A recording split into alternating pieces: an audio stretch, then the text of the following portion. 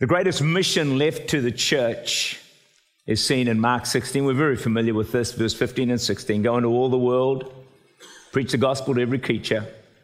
He who believes and is baptized will be saved, but he who does not believe will be condemned. We just read here the main reason for the existence of the church. The main reason for your existence and for mine, to get this good news from your neighbor to the ends of the earth. The early church was brilliant. Do you know why? They kept the main thing the main thing. That's right. Somehow they had the ability to not get distracted by 1,001 other good things that they could do. They kept their focus on the Great Commission left by Jesus. It's my prayer this morning, today, online and house, the Spirit of God will apprehend your heart. And there'll be something that will be deposited in you that says, I'm going to keep the main thing, the main thing. Yeah. Something in you that's going to say, I refuse to be distracted. Yeah. I refuse to be sidetracked down to byways and alleyways and other places that take me away from the purpose of my existence, why God gives me breath on a daily basis to fulfill the Great Commission. Anybody with me today? Yeah. Acts 2:47, here's the blueprint for the church. The Lord was adding to their number day by day those who were being saved. Every day. Not just Sunday. Yeah. Every day. That means that the main role wasn't the Sunday church. The main role was the marketplace and the streets. Acts 5 verse 14, multitudes of men and women were constantly added to their number. Now this should be happening in every church across the globe. But we know it's not. Do you know why it's not? We've stopped making the main thing the main thing. And we just start doing all these other things. And quite frankly, listen carefully, the devil really doesn't care. He said, good on you, go for it, do this, do that, do the other thing. Hey, just leave my captives alone. Even bless what you do, as long as you leave the unsaved in his clutches so he can take them into the fires of hell. That's why every spirit, force, demon from hell has got a target in your life. Stop you sharing Jesus. Stop you doing anything for the evangelization of the world. So you're being attacked by forces continually. And so am I. And so is every church. C.S. Lewis, a great Christian writer, highly regarded, said this, strong words. But listen, the church exists for nothing else but to draw men to Christ. If they're not doing that, all the cathedrals, clergy, missions, sermons, even the Bible itself are simply a waste of time. Wow! God became man for no other purpose than to save the lost. Aren't they strong words, folks? Yeah.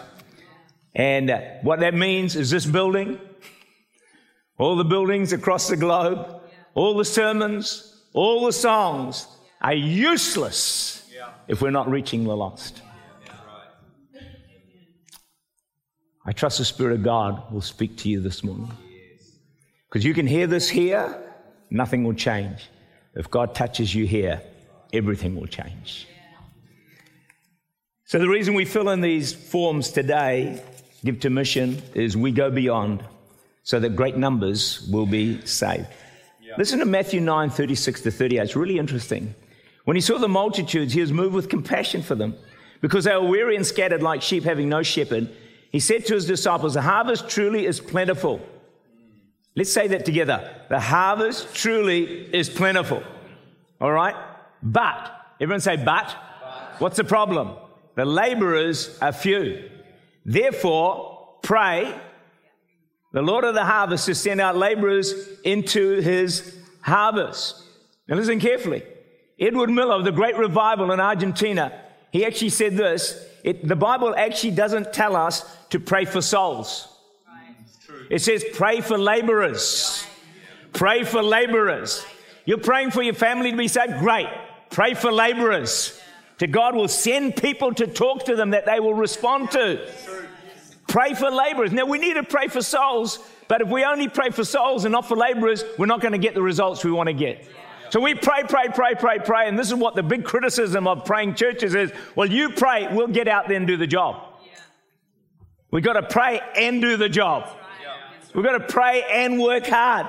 My philosophy is we pray harder than anyone else and we work harder than anyone else. It's not one or the other. Pray for laborers to be sent into, I pray for this, my own family. I say, God, send laborers into my harvest field. People that they will listen to, because they won't always listen to me. Hard to believe that. So pray for laborers, but then be the answer to your own prayer. And be the laborer for someone. Isaiah 6 verse 8, here am I, send me. See, Satan's goal has always been to ring fence the gospel, to stop its spread. Now, some of you may be sitting, oh man, I didn't come to listen to a mission message. Well, think about this. You're probably listening to the most important message you can listen to. That's true. Because there's a reason for the existence of the church.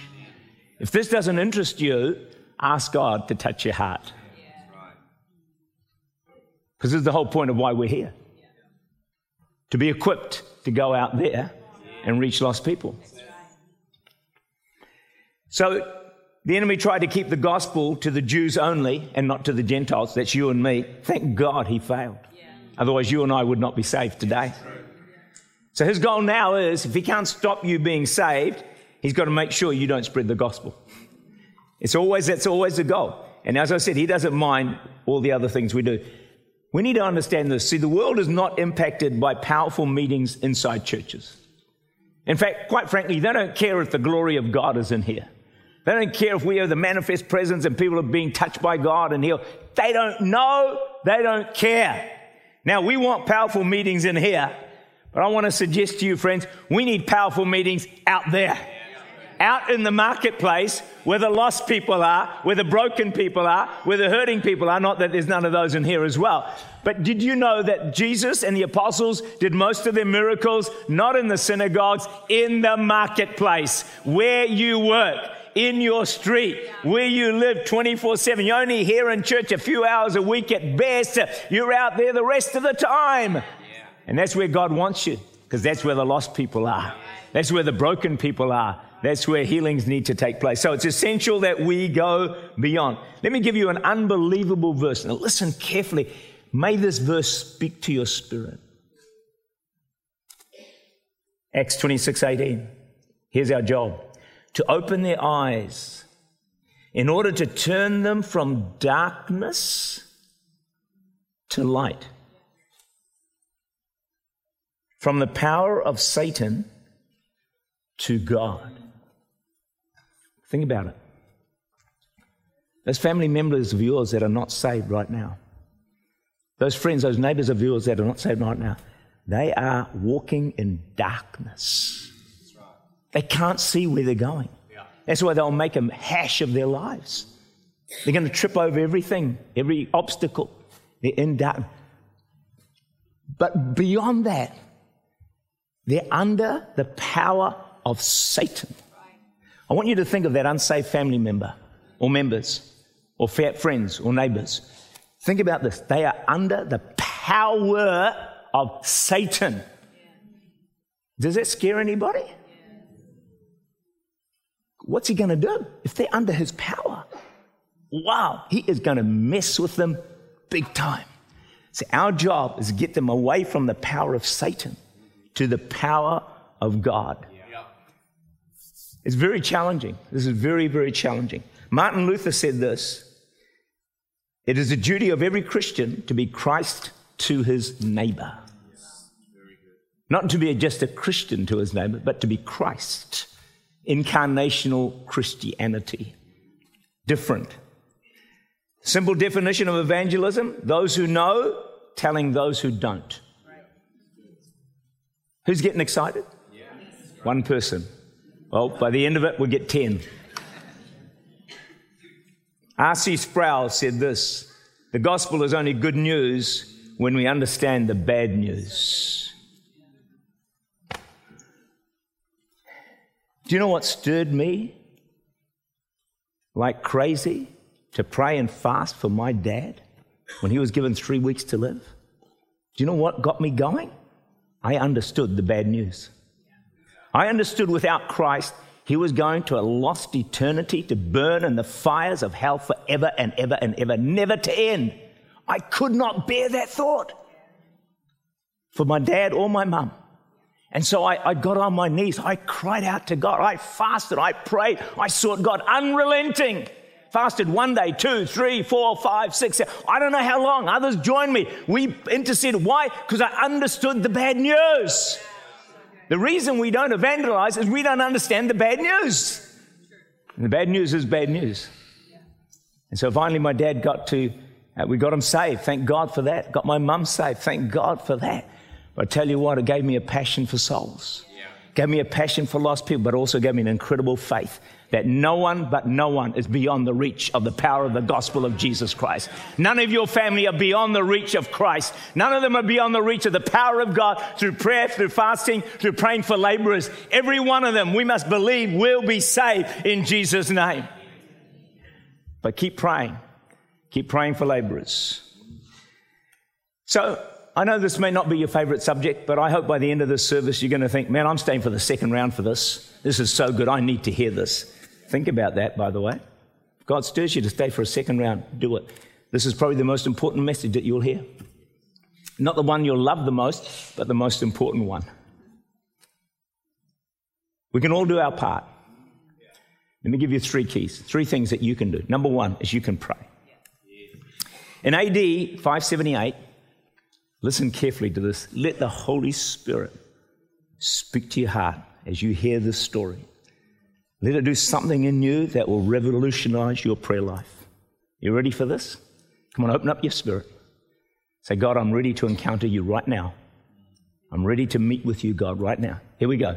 AD 578, French Princess Bertha moved to Canterbury, this is in the UK, in Kent, to marry its ruler, Ethelbert. I think that's how you say it, a pagan king.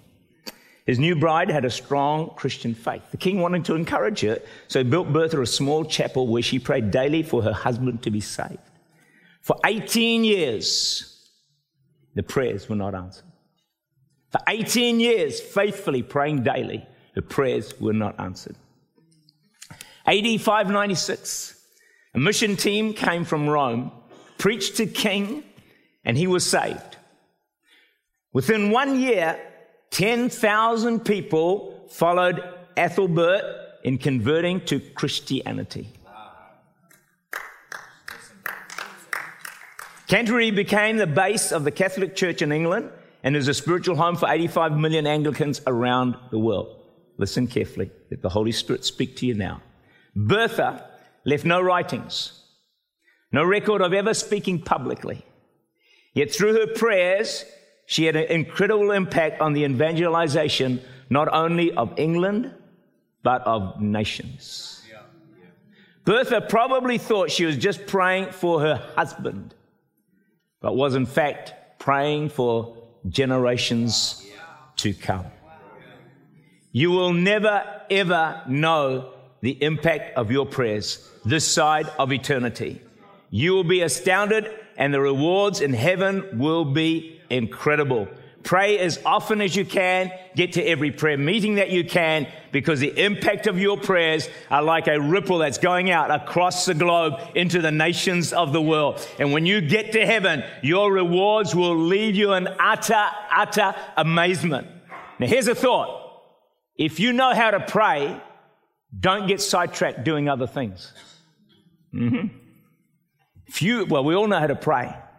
But you know, one of the challenges, we got to guard our prayer. Because you know what's going to happen is, as I was putting this message together, this thought came to me. The enemy, if we know how to pray well, he's got to sidetrack us from praying too much. So you know what he'll do? He'll offer us great opportunities to do other things for the kingdom and minimize our praying. The devil is smart. He doesn't just sidetrack us with bad things. He sidetracks us with really good things. Really good things. The enemy of God's best, do you know what it is in your life? Second best. And that's the problem. Because second best feels so good and so right and so fantastic. Just a thought. Second key to going beyond is the power of God. Acts 5 verse 12 and 14. Through the hands of the apostles, many signs and wonders were done among the people. They were all with one accord on Solomon's porch, and believers were increasingly added to the Lord, multitudes of both men and women. There it is again. Multitudes, men and women, all the time. The supernatural was the key to the success of the early church and multitudes being saved. So here's the deal, folks. You know, we're on this journey as a church and campuses to seeing a restoration of the early church power of God. You know, we're really excited about the power of God. We're going to get healed, set free, delivered, and all the rest of it. And we're seeing that happen. It's fantastic. But the bigger reason, I believe, for all of this, friends, is to reach the multitudes of lost people out there. When they see the power of God, they're going to come flocking to Jesus. They're going to be radically saved and born again. We need the power of God to fulfill the Great Commission. And that's why God's put us on this journey. We're a church called to reach the masses. And as the power of God increases, you watch the multitudes start getting saved. I recall a Sunday night not that long ago, from that side right down to there, responding to the altar call. The whole thing was packed out. I've only seen it once before, so it's happened twice, I believe, in Church Unlimited on a Sunday. But friends, that is going to happen on a regular basis. Multitudes giving their lives to Jesus. Is anyone getting excited about this? I've got to force excitement today. All right. So Mark 16 says, lay hands on the sick and they will recover. Hold out your hands, if you don't mind. Hope you washed them this morning. Hope they're clean and not dirty. All right. Say with me, there's healing in these hands. Come on. There's healing in these hands. Say it again. There's healing in these hands. Tell the person next to you, there's healing in your hands. This is, friends, this is not a fancy thought. This is not a lovely thought. This is Bible. This is Bible. This is the Word of God. Lay hands on the sick. Every believer, they will be healed. Do you know why you don't see a lot of people healed? Because you don't pray for enough people that are sick. If you did, I guarantee if you prayed for 500 people, one of them will get healed. The problem is we pray for 10, no one's healed, so we quit. No, persevere. Pray for enough people. There's healing in your hands. How exciting is that? So you don't have to plead for it. You already have it.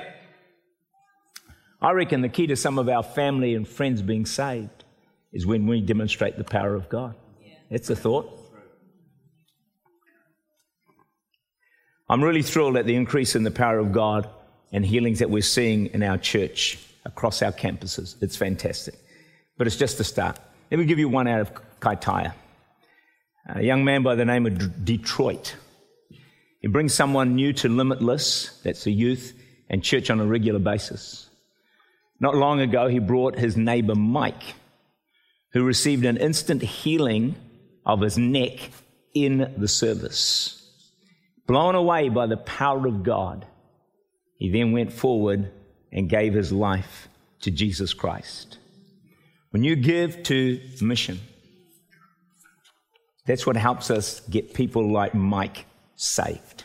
And there are thousands, tens of thousands of more Mikes and Mike S's out there that would need to be saved and giving their lives to Christ. Never hesitate to pray for the unsaved. Never hesitate.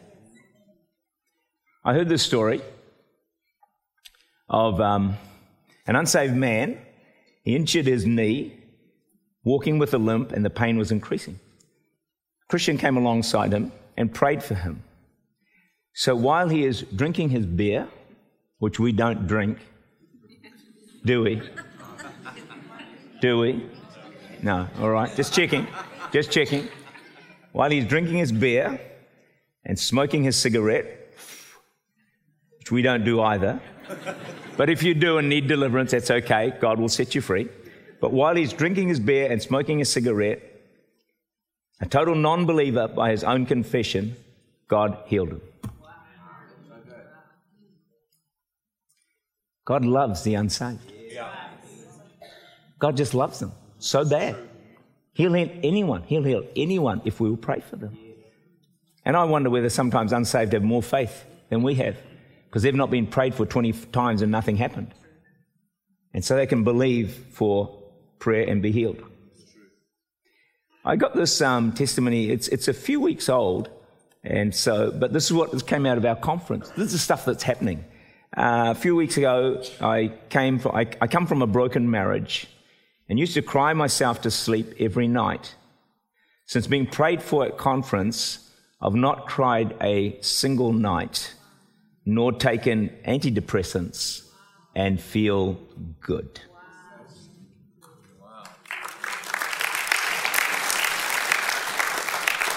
I mean, it's a bit old, that one, so I trust that it's still all true and happening.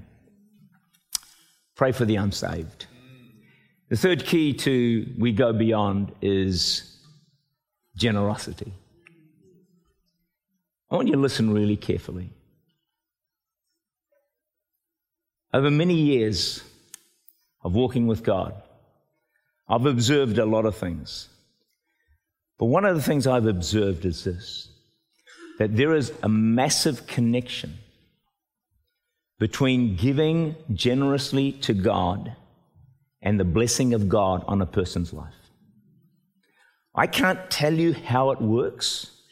I just know that it does.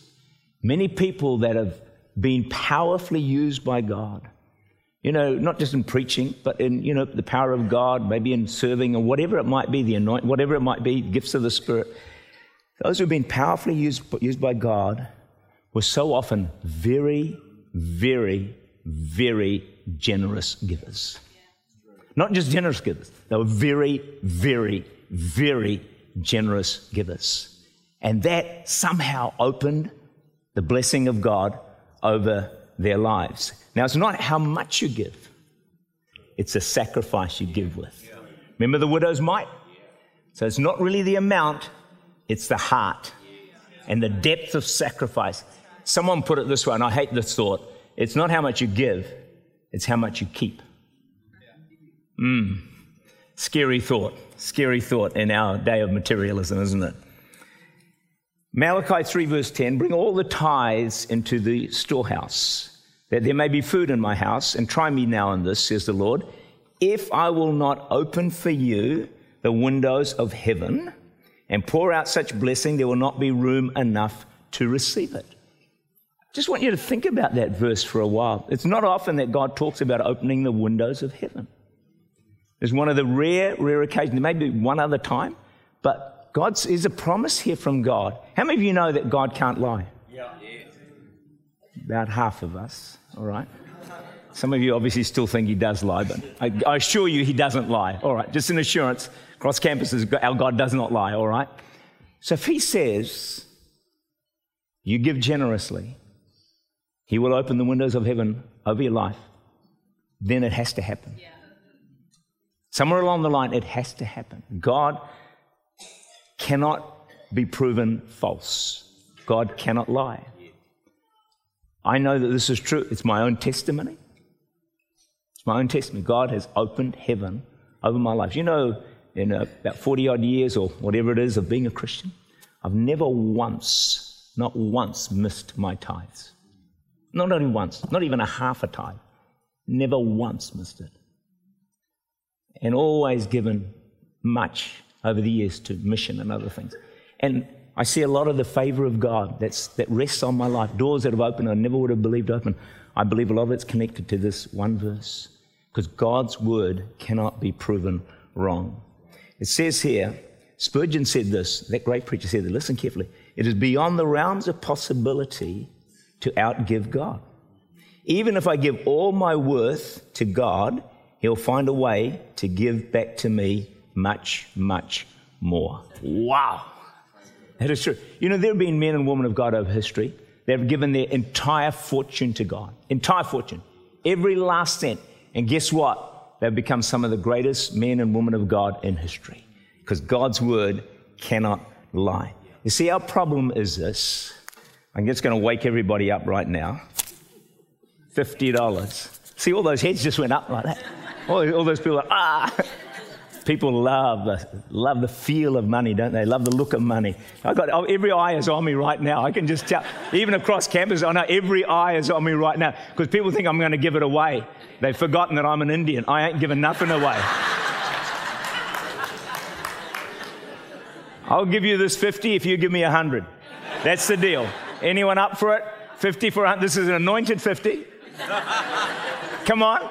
But our problem is, friends, we hold on to this with every fiber of our being. No one offering bag comes, you're not getting this is my $50. And we hold on to it. We grip it like, not literally because it's in the bank or wherever it is, but it's so hard, isn't it? To even to fill in this form, to put in that extra zero on the end. I always tell people, if I'm out at the information desk, I always tell the people on the desk, I say, add a zero. Just add a zero. Zero's nothing. They never listen to me. I'm only wanting to bless the person giving. I mean, I didn't get the money. So anyway, letting this thing go, None of you are like this, are you?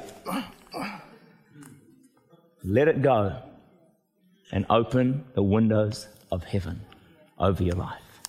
Come on. Get that sellotape off your hands or whatever it is that holds on to it. And the more you let it go, the more you can let it go. And the more that you let it go, the more you can let go. I've found with my giving, I've just kept it over the years, just kept increasing it and increasing it and increasing it. And when you do it that way, it doesn't hurt. You don't suddenly go from giving nothing to giving $1,000. You just give little by little and it increases. All right, so be generous, but not only with money. Generous in every area of your life. Walter Nishioka. New service was good at a Hawaiian hotel. We ate brunch on Wednesdays. But he found out just how good it was when he was offered something definitely not on the menu, one of the waiter's own kidneys. Mr. Nishioka, age 70, was seriously ill with a kidney disease and needed a transplant urgently. He'd almost given up hope of finding a matching donor until this waiter, Jose Ricasa, 52, volunteered one of his own. The transplant was successful. In 22 years, Mr. Nishioka had eaten at this hotel and Jose had always been his waiter. Watch this. Jose said, Mr. Nishioka has always been kind. There's a thought. Folks, there's a thought. As you go to the supermarket, as you get your coffee, as you go to a restaurant, as you talk to someone in church, Mr. Nishioka had always been kind and tipped generously. He was able to let that $50 note go. May not have been 50.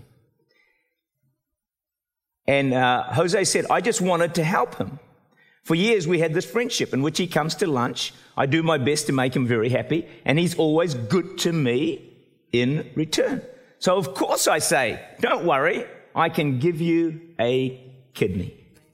Mr. Nishioka so generously with kindness, don't miss that part, and finances, and the windows of heaven opened over his life. He reaped miraculously. God's word is without fault, without error, and cannot fail. Giving opens heaven over your life. We all love Philippians 4:19, don't we? My God shall supply all you need according to his riches and glory by Christ Jesus. But do you know the context of this verse? That promise is only given to those who give to mission. To mission. It's only given to them. You know, in the United States, New Zealand's probably much the same. 40% of Christians never give any money to the church, and 60% never give to missions, but they all claim Philippians 4:19, my God shall supply all my needs, and guess what? It doesn't work for them. Thank you for the overwhelming response on that point. In 1 Kings 17, a widow of Zarephath provides her last meal to Elijah. And what happens is a time of famine. The bin of flour does not run out. It's multiplied miraculously. The jar of oil doesn't run dry. It doesn't run out. She's looked after throughout the famine. It doesn't stop there, friends. Miraculous provision. But then her son dies. Guess what? The prophet comes and her son is raised from the dead. Why? Because giving opens the windows of heaven and miracles flow in abundance. There's no greater cause, I believe, on the planet than to give to missions, reaching the unsaved who without Christ end up in a lost eternity.